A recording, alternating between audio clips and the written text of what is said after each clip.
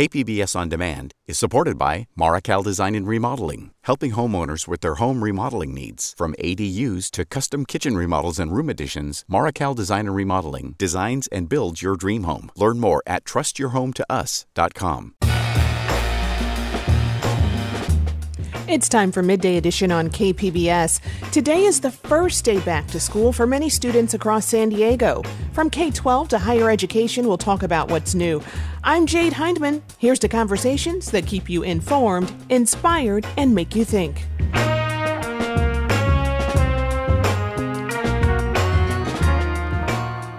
San Diego Unified Superintendent talks about the benefit of opening more community schools. Really, it's about bringing the resources of the community into the school as a hub. Plus, we'll talk about efforts across the state to get more students into community colleges, and we'll talk about the programs being offered by San Diego's community colleges. That's ahead on Midday Edition.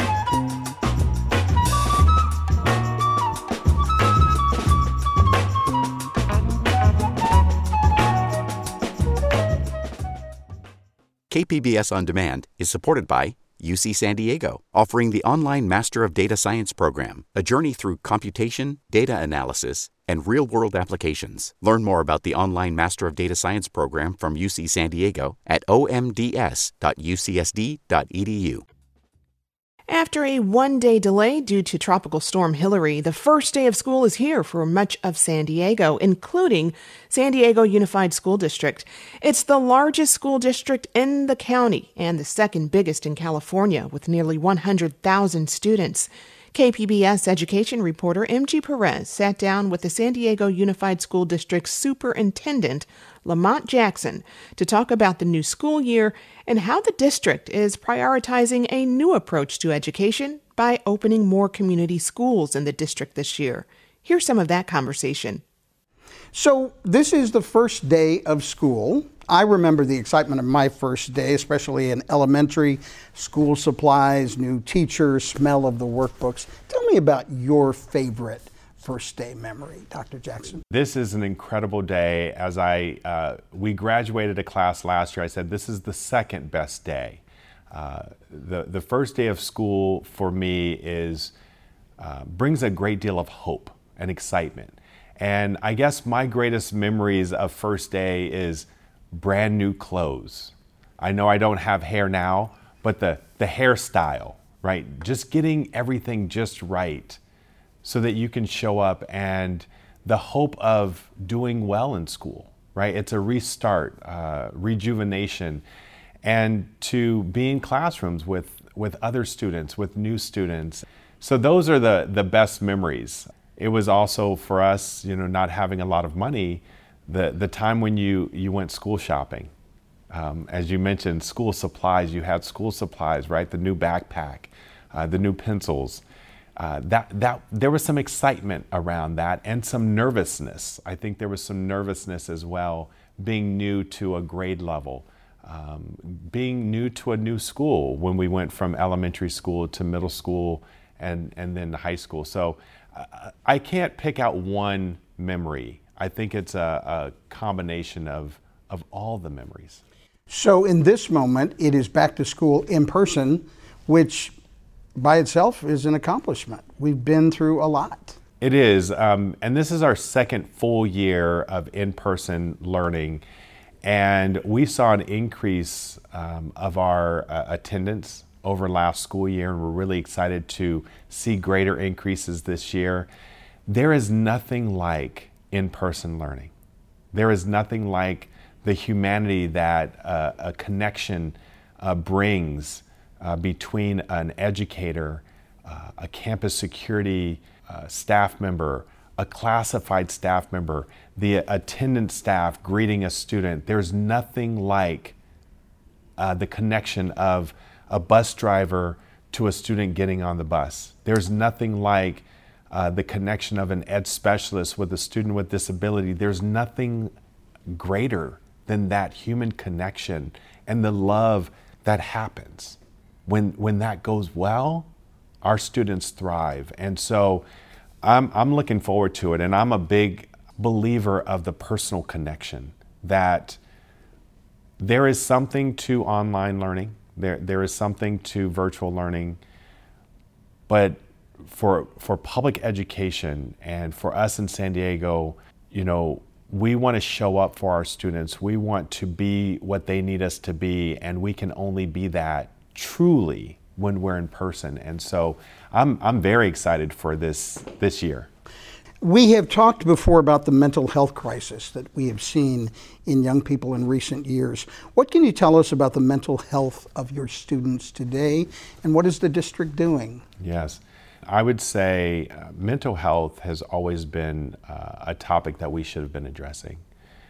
I think many people lived in silence. They weren't expressing themselves. They didn't have the resources. They didn't have the space to show up as their full selves. And in many cultures and climates, mental health was not something that was talked about.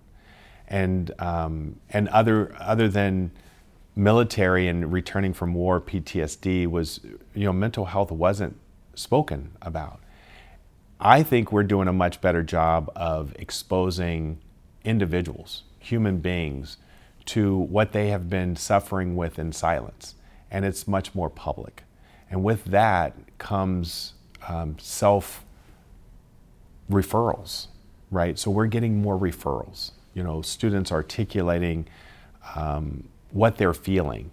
And I think that's really special when students can find their voice and be able to share with us and trust us with how they're feeling, and we're able to provide those resources. First and foremost, hats off to our educators who are the first counselors. I know they're not certified counselors or credentialed counselors. They don't have degrees, but they are the first person that a student can turn to. Our front office staff, folks on the campus, the trusted adult. Our adults are creating spaces for students to tell them how they're feeling. And then we're able to connect them with our in-school counseling staff. We also have mental health clinicians, and then we're also able to refer students to resources outside, connect them with their own insurers, right, their own medical coverage, or we can get them coverage if they meet certain criteria. So we have both internal and external supports for our students, but first and foremost, it's educating students. It's listening to our students and making sure that we can provide the right supports to them. And we committed last year, my first year I should say, going back 2 years, this is the third year, $30 million to mental health because it was that important. And thank you to Nicole DeWitt, who is leading the effort, and our counseling team of really bringing in partners, mental health partners, to provide the supports to our students. And we saw an increase in referrals. We saw an increase in supports last year, and we're looking forward to being able to provide them. While we're not saying, we want to have spaces and places where students are feeling desperate, we want to make sure that we are there to support them before they try to solve problems on their own. So in order to provide that, you need staffing. And one thing COVID did was it impacted your staffing. Yes. Where are you at staffing levels? Do you have enough teachers? Do you have enough counselors? Staffing levels look really good right now. We certainly have some difficult challenges filling all of our resources for students with disabilities. That has been a challenge. But in terms of our hard to staff like math and sciences, we're doing very well. And I want to publicly thank all the educators who are committing to San Diego Unified. And, we focus on recruiting and retention. First and foremost, we need to pay people. And I'm so proud of what our team did this year with our labor partners and getting a 15% raise in wage for our educators, our classified staff, our bus drivers, our custodian. So that's first and foremost. The other thing is Teach Lead Pipeline and really working to recruit our students, our 11th graders and our 12th graders who are interested in becoming educators, and also working with our community college to make sure that they can start on the path to teaching. We also have a partnership where we're recruiting some of our paraprofessionals who are currently supporting in a different area to get them credentialed so that they can be certificated educators as well.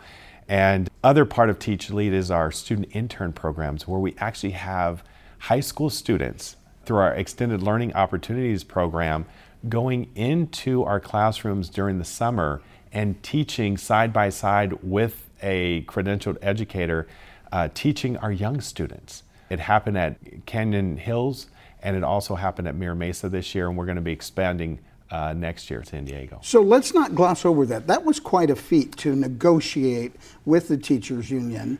What did that negotiation do for the relationship and the trust? And quite frankly, how'd you get there? 15% is a significant pay increase that, having been a former teacher of yours, they deserve. They deserve that and more, and we have said we want to be the highest paying district in this county. And we are very proud of our 100% benefits package that we have. You said it best, it's trust with labor partners, but at the core, it's a belief that our educators, our staff members deserve it. That's first and foremost. We as a district have to see our employees as valuable and to be able to pay them what they're worth. And so for me, it's not a matter of, can we afford this? The question is, can we afford not to? And the answer is no. The question before was, we have a staffing shortage, right? We can't afford that. Our students, our parents, our families, our community, this great city deserves us to show up for our students. And if we don't have the staff to do that, we have a problem. I want to talk a little bit about your budget. COVID funds are running out, and there's a $200 million budget shortfall. How are you addressing that?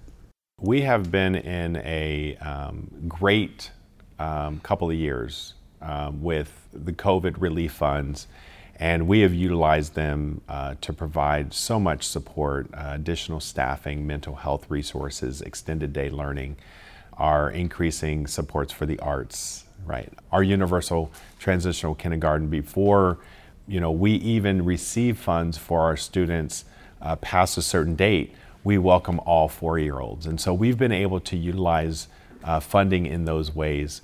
And as those funds go away, we are going to find ourselves searching for ways in which we cover the shortfall. So as we plan for the out years, we have to be thoughtful of that. Again, our commitment first and foremost was to ensure that our staff had a wage, a living wage that provided them some comfort so that they don't have to work multiple jobs if they don't want to. And that was our priority. And it is going to be for us as a community to call upon the state to advocate, and we'll continue to do that. Right now, it's out years, it's a couple of years out. We'll start preparing, we'll start tightening up our belts. But first and foremost, the resources have to be at the schools. That is our commitment, and our students supported by their families are going to get the supports that they need.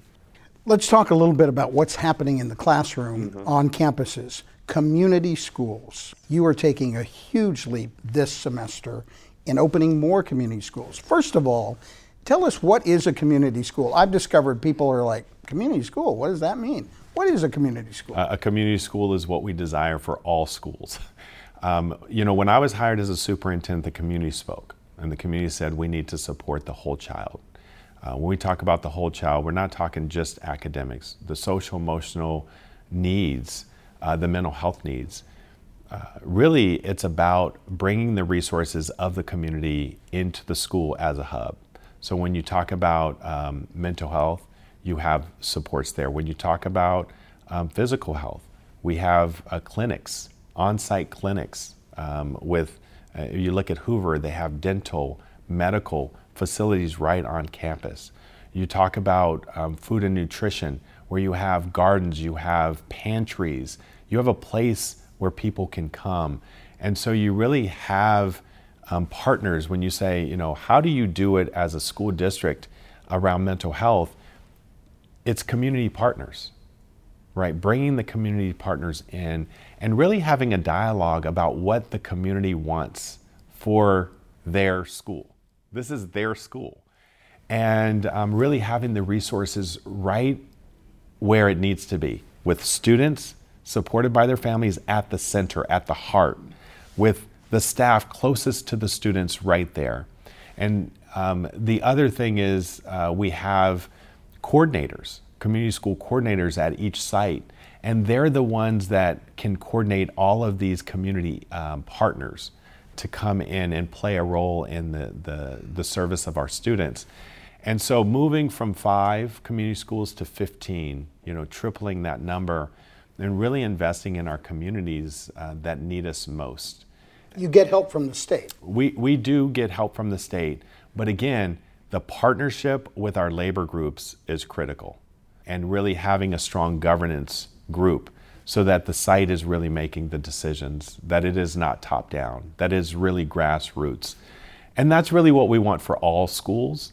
But oftentimes, as you mentioned, we don't have the resources always to coordinate the partnerships. And for the last 20 years, we've seen reductions in public education. And what are the things that go first? The community coordinator, right? The liaisons. We've made reductions furthest away from the schools, and now we're able to bring these resources back and really commit to that. And it takes leadership. Hats off to the leaders of these community schools, because they're really saying, I am not the way, right? We are the way. And it is in that spirit of Ubuntu that they lead with, that they recognize that they are who they are because of the community. And that's really foundationally what a community schools model is. It is about health, it is about safety, it is about academics, it is about wanting the best, it is about the whole child. So the flip side of kids being in class and working hard is chronic absenteeism. Yes. COVID chased a lot of students away.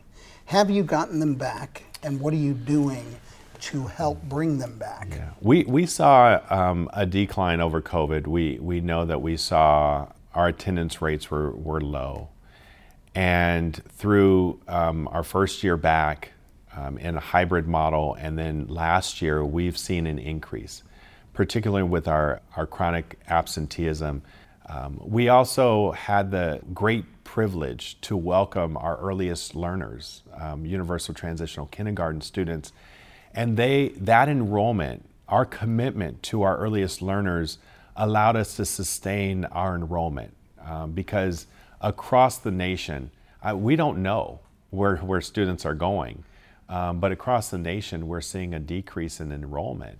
And so for us, we are seeing an increase of daily attendance, and I believe that number is going to go up. And we have a keen focus on that. In fact, last year, we hired 12, I believe 12 positions, it could be 15 positions that are going out door to door, meeting with families, asking them what do they need in terms of support so their children can get back into school on a regular basis and attend on a regular basis.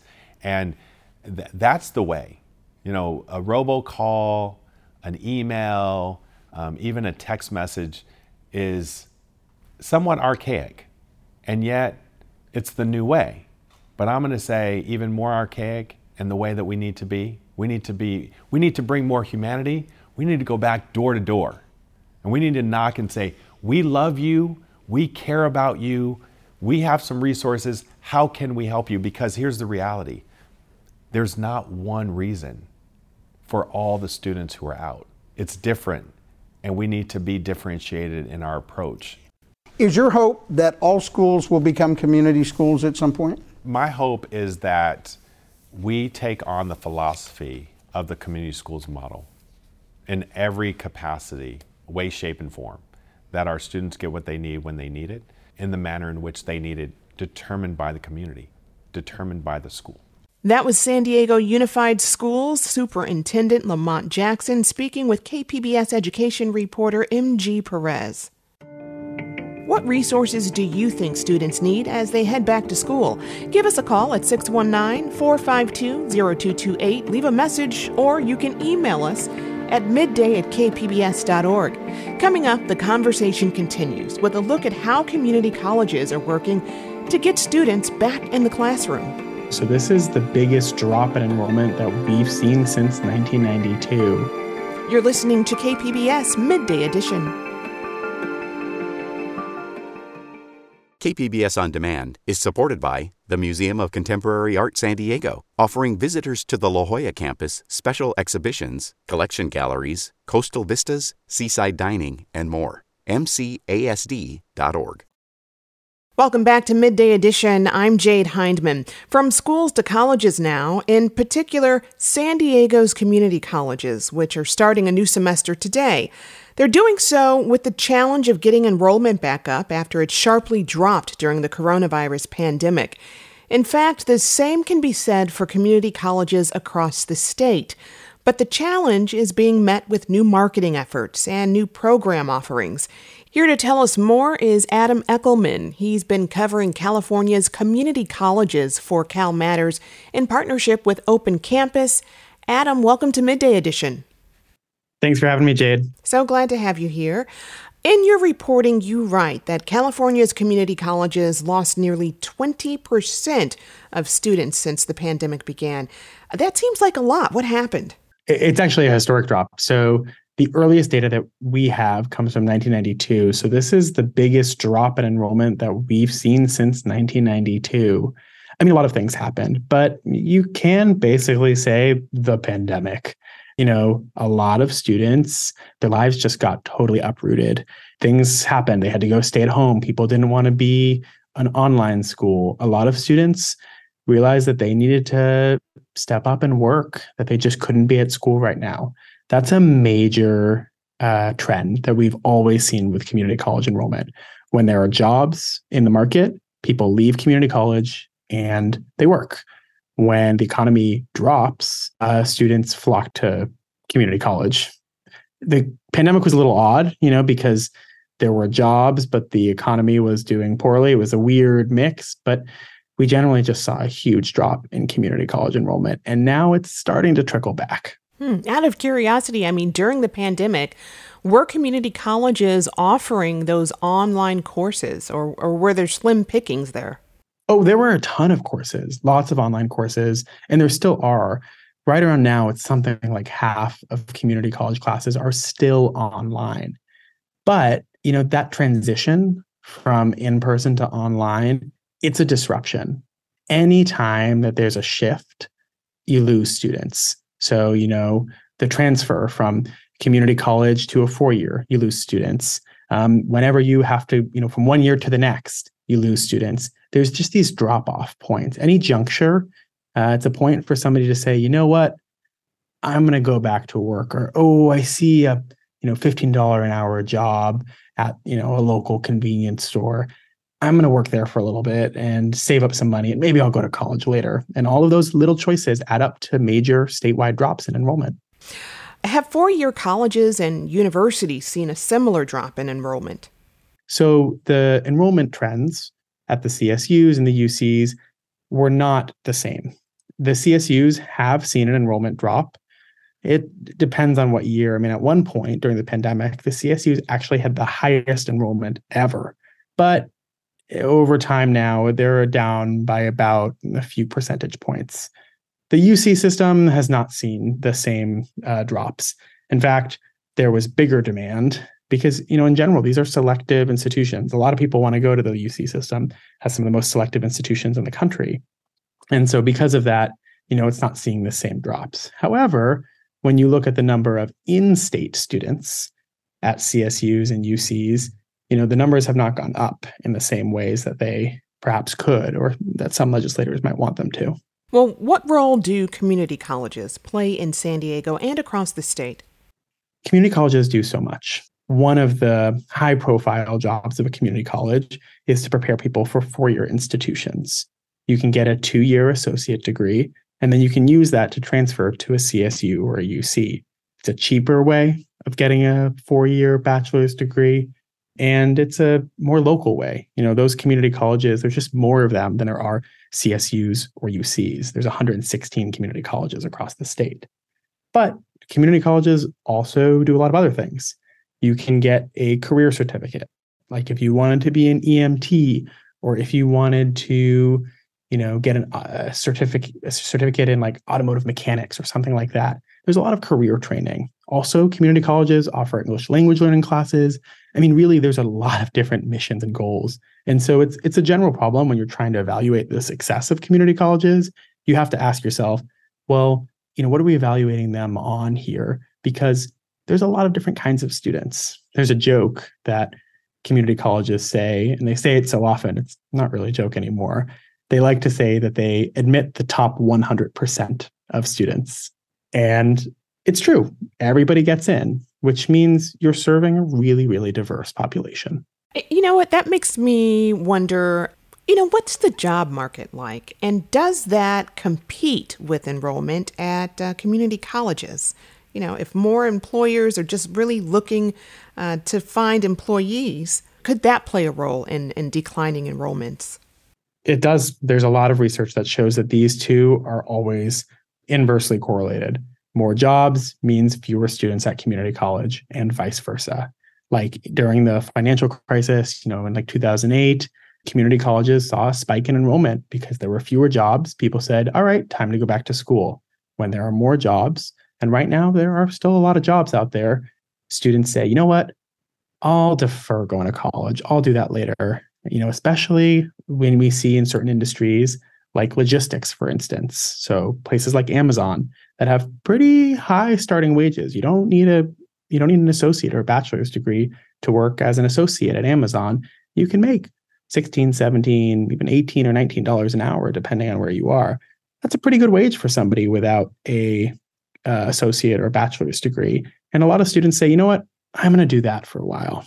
But community colleges will say, you're going to hit a ceiling. You need education in order to move up in your career. So there's always this back and forth.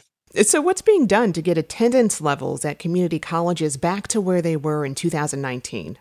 There's a lot. And this is something that I've been trying to follow. One big thing is something it's called dual enrollment. So the new community college chancellor, she is looking to high school students and saying, they should start community college now. We should be offering community colleges to every community college classes, I should say, to every high school student in California. And they're doing that. And so a lot of the community colleges this year are seeing enrollment gains. Students are coming back, but the students are actually high school students. That's the big thing that we're seeing. But there's other stuff that community colleges are also doing. For example, the state has put quite a bit of money towards marketing and helping community colleges put ads out.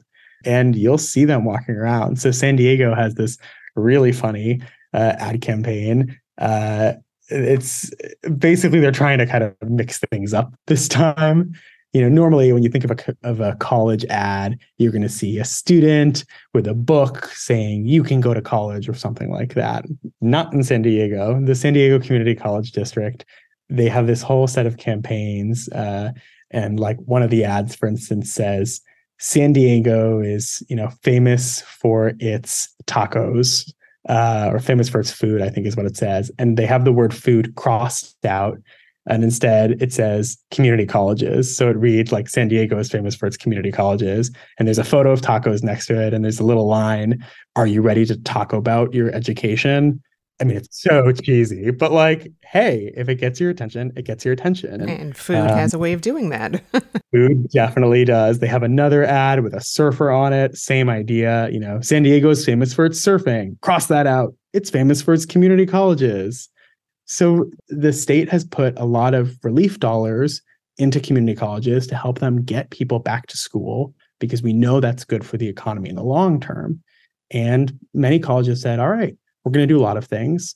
We're going to put billboards up all around San Diego. Colleges are calling students left and right. So somebody who maybe filled out an application but never showed up in the first day of class, colleges are calling them. They're texting them saying, hey, what happened? And there's research to show that in some cases, that might be the prompt that somebody needs to say, oh yeah, I should go to college. You're listening to KPBS Midday Edition. I'm Jade Hindman. I'm speaking with Cal Matters reporter Adam Eckelman about California's community college efforts to increase enrollment. So, Adam, in addition to the problem of shrinking enrollment, your reporting also says that California's community colleges are also failing to meet the mark when it comes to the number of students who end up transferring to four-year colleges and universities. What are we seeing there? The numbers are low, and they have been low for a while. There's a lot of different ways to measure the transfer rates, but in one analysis that we did, they were under 10% statewide. In other words, under 10% of the students who were enrolling in community college actually ended up transferring to a four-year institution. Part of the reason why those numbers are low is because students have a lot of things going on. Many students are working full-time jobs. Students have kids. It takes a long time to just get through school. The other thing is, in the data set that we looked at, we looked at students who said at the get-go of community college that they wanted to transfer to a four-year, like UC San Diego or just like another four-year institution. And some students changed their mind in the middle of in their community college journey. So there's a lot of different reasons why the numbers are low. I think that number itself, the under 10%, it's alarming. But at the same time, it doesn't fully reflect the picture. So another example of other things that you see in community college is that a lot of people go to community college just for career training. And so they might, be there to get a certificate in automotive mechanics or to get a certificate as a, sign language interpreter. So there's a lot of things going on. One of the things that we were most interested in was not just the fact that transfer rates are low, because that's generally a known thing. We were really looking at disparities among community colleges. Because while as a whole, very few students ultimately end up transferring from a community college to a four-year, we noticed there were some disparities. Rural community colleges in particular had really low transfer rates compared to urban schools. We also noticed that even in the same community college district, like in Orange County, for instance, we saw some areas where like one community college would have a much higher transfer rate than a community college that was just a few miles away. So then what are the state's community college leaders doing to improve transfer rates and to also make those equitable? One of the big barriers to transferring is just bureaucracy. A lot of students at community colleges just can't seem to figure out how to get through the right loopholes and go through all the right hurdles to make sure that they actually get admitted to and that their classes meet the right requirements at the majors, at the CSU or UC campus where they ultimately want to go. And so, lawmakers and higher education administrators have been working together now for a while, trying to just streamline the process. This is the key word, streamline. They're making the numberings more succinct. They're guaranteeing admission to, CSU and some UC campuses. So it's kind of this whole effort to just streamline and make it easier so that those junctures where a student might drop out are fewer and far and further between. A recent law passed last year allows community colleges to offer bachelor's degrees in certain areas, and San Diego Community College offers a bachelor's in cybersecurity, for example. But there are some limitations on what programs can be offered. Can you tell me what those are and what the strategy is? This is a hot button issue for sure. And it really goes back to 1960, actually.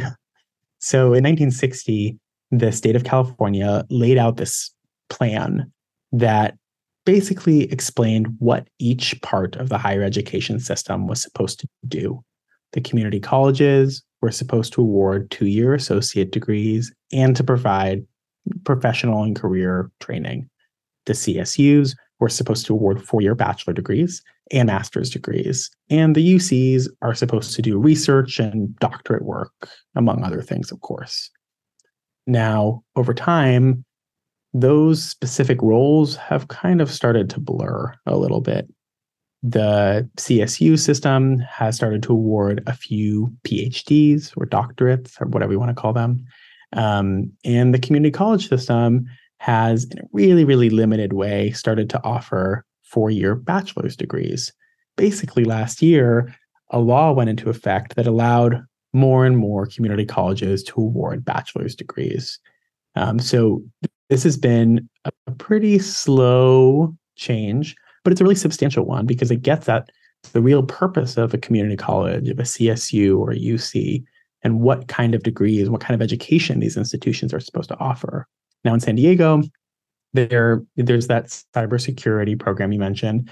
The total number of students in these bachelor degree programs at community colleges, it's pretty small. We're talking like 20, 30, maybe 50 students max, although I don't even think it's that high.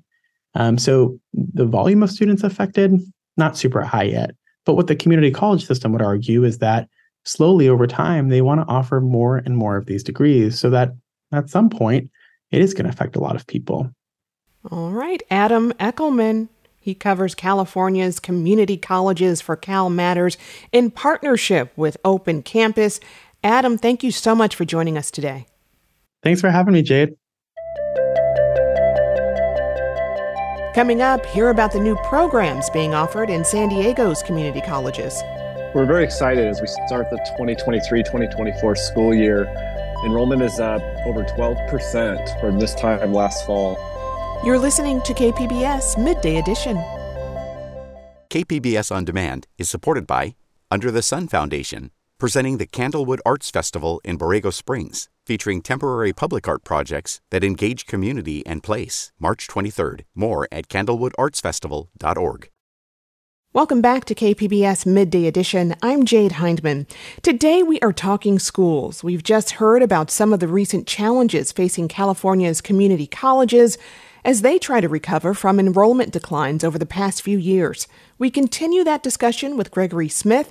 He is the acting chancellor with San Diego Community College District, and Luke Menchaca. He's Dean of Outreach for Community Affairs at the San Diego Community College District.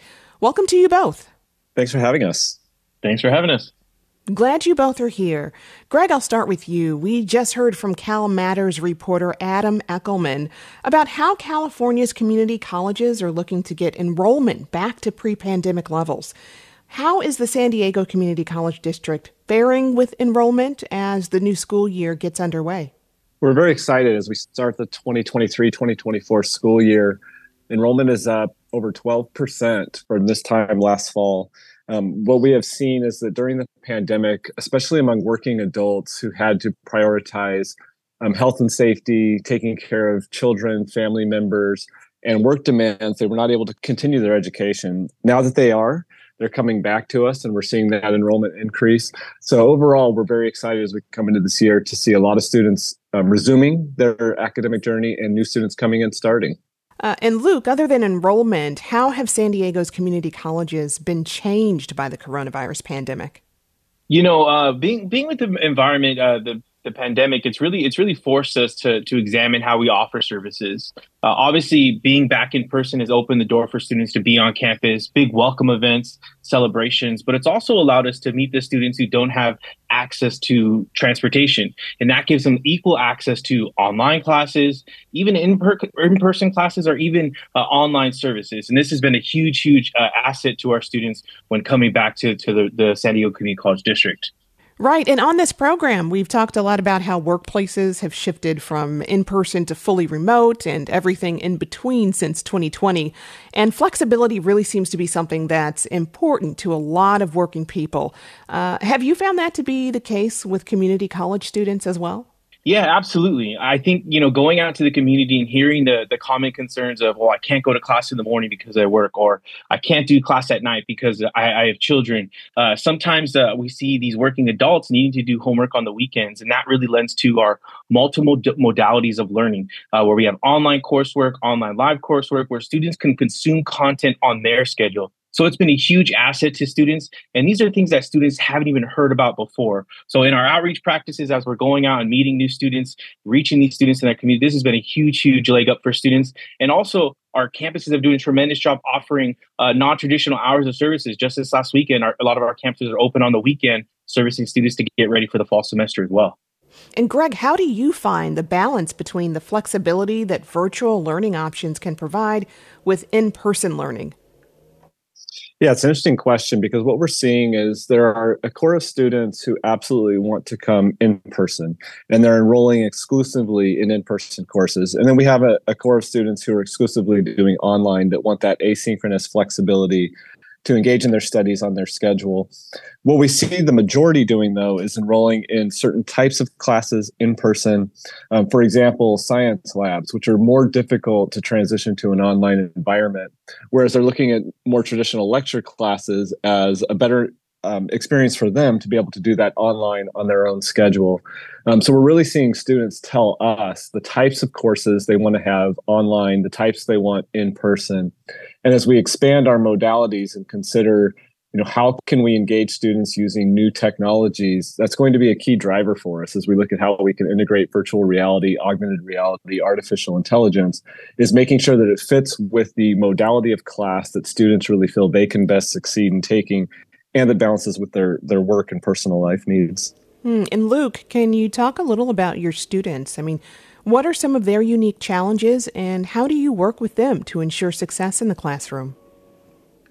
Yeah, I think it's one of those things where, as our adults start coming back, we admitted over 400 adult learners to our San Diego Promise program. And a lot of these students were worried about, can I actually enroll into 12 units? And I think by supporting students through the enrollment process of finding those 12 units that work with their schedule, it really helps them alleviate the anxiety when it comes back to coming to college for the first time or returning back before the pandemic.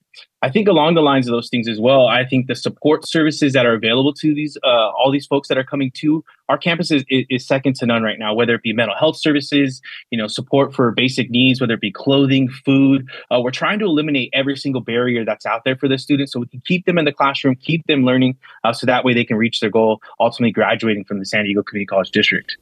Earlier we heard from San Diego Unified School District Superintendent Lamont Jackson, and in that conversation, KPBS education reporter MG Perez asked the superintendent about dual enrollment, how San Diego Unified Schools are bringing in college courses into its curriculum. Here's a little of what he had to say about that. It is a belief that we have that students are better prepared when they're able to have access and get ready for college by taking a college course. And so dual enrollment is a great way for us to provide access for our students to college courses. So Greg, why is bringing community college courses into San Diego high schools important? I mean, what does it add for students? I think first and foremost, it exposes students to college in a way that is more approachable.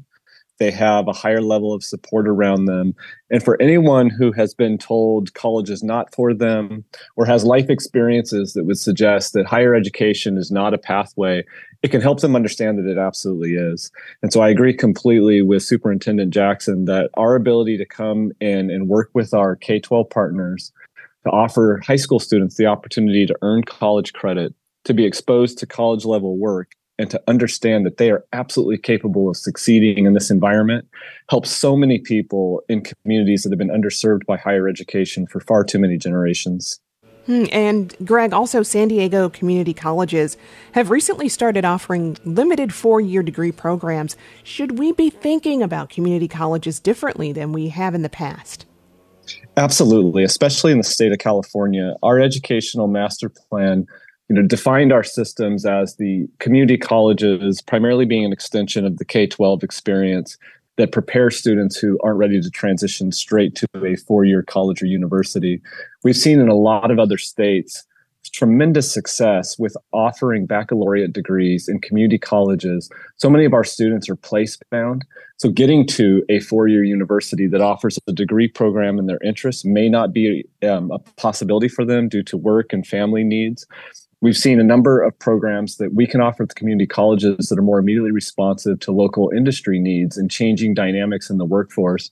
So if students need to maintain relevance in their field, we can put together a package of curriculum and start a degree program with a lot of flexibility. And finally, I would say that we can do it at a cost that is much lower than traditional four-year college and universities. So when we think about access to a bachelor's degree, for some of our students most directly impacted by poverty, we are a pathway unlike any other. And we do so, as Luke was mentioning earlier, with a lot of student support around basic needs. And we're working very hard to partner with local nonprofit, government, and private industries in order to address the full scope of needs students face, address all the barriers to persistence that they may incur, and then ensure their success on the other side. And Luke, as classes get started, do you have any tips for new students who may be attending their first college courses? Yeah, absolutely. I would say plug in. And when I mean plug into our social media outlets, plug into our websites.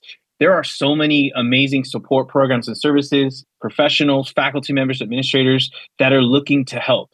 And for any issue, any problem that a student could face on their first day, their first month, their first week, there's going to be someone there to help. So my best piece of advice is plug in, check in, ask for help, raise your hand, and there's going to be someone there to help you. There's so many smiling faces, willing faces to really take you and really support you with anything you need so you're successful at the San Diego Community College District.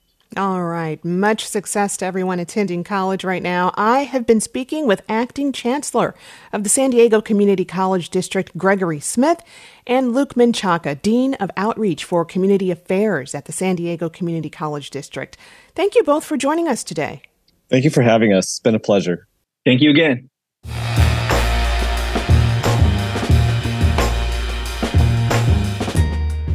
Programs would you like to see community colleges offer? Give us a call at 619-452-0228. You can leave a message or you can email us at midday@kpbs.org. We'd love to share your ideas here on the show.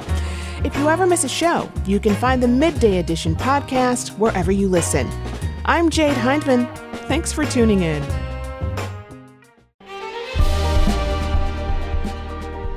Hi, I'm Bill Hohen. And I'm Ted Hohen. Over the past 50 years, our family has brought many world-class dealerships to Carlsbad, including Mercedes-Benz, Porsche, Audi, Honda, Acura, Jaguar, and Land Rover. That's right. This year we're celebrating 50 years in Carlsbad. So on behalf of the entire Hohen family, we want to thank San Diego. Throughout the years, we've taken tremendous pride in meeting and even exceeding our customers' automotive needs. We value the relationships with our clients and look forward to serving you for years to come. We invite you to visit one of the Hohen Carlsbad dealerships or hohenmotors.com.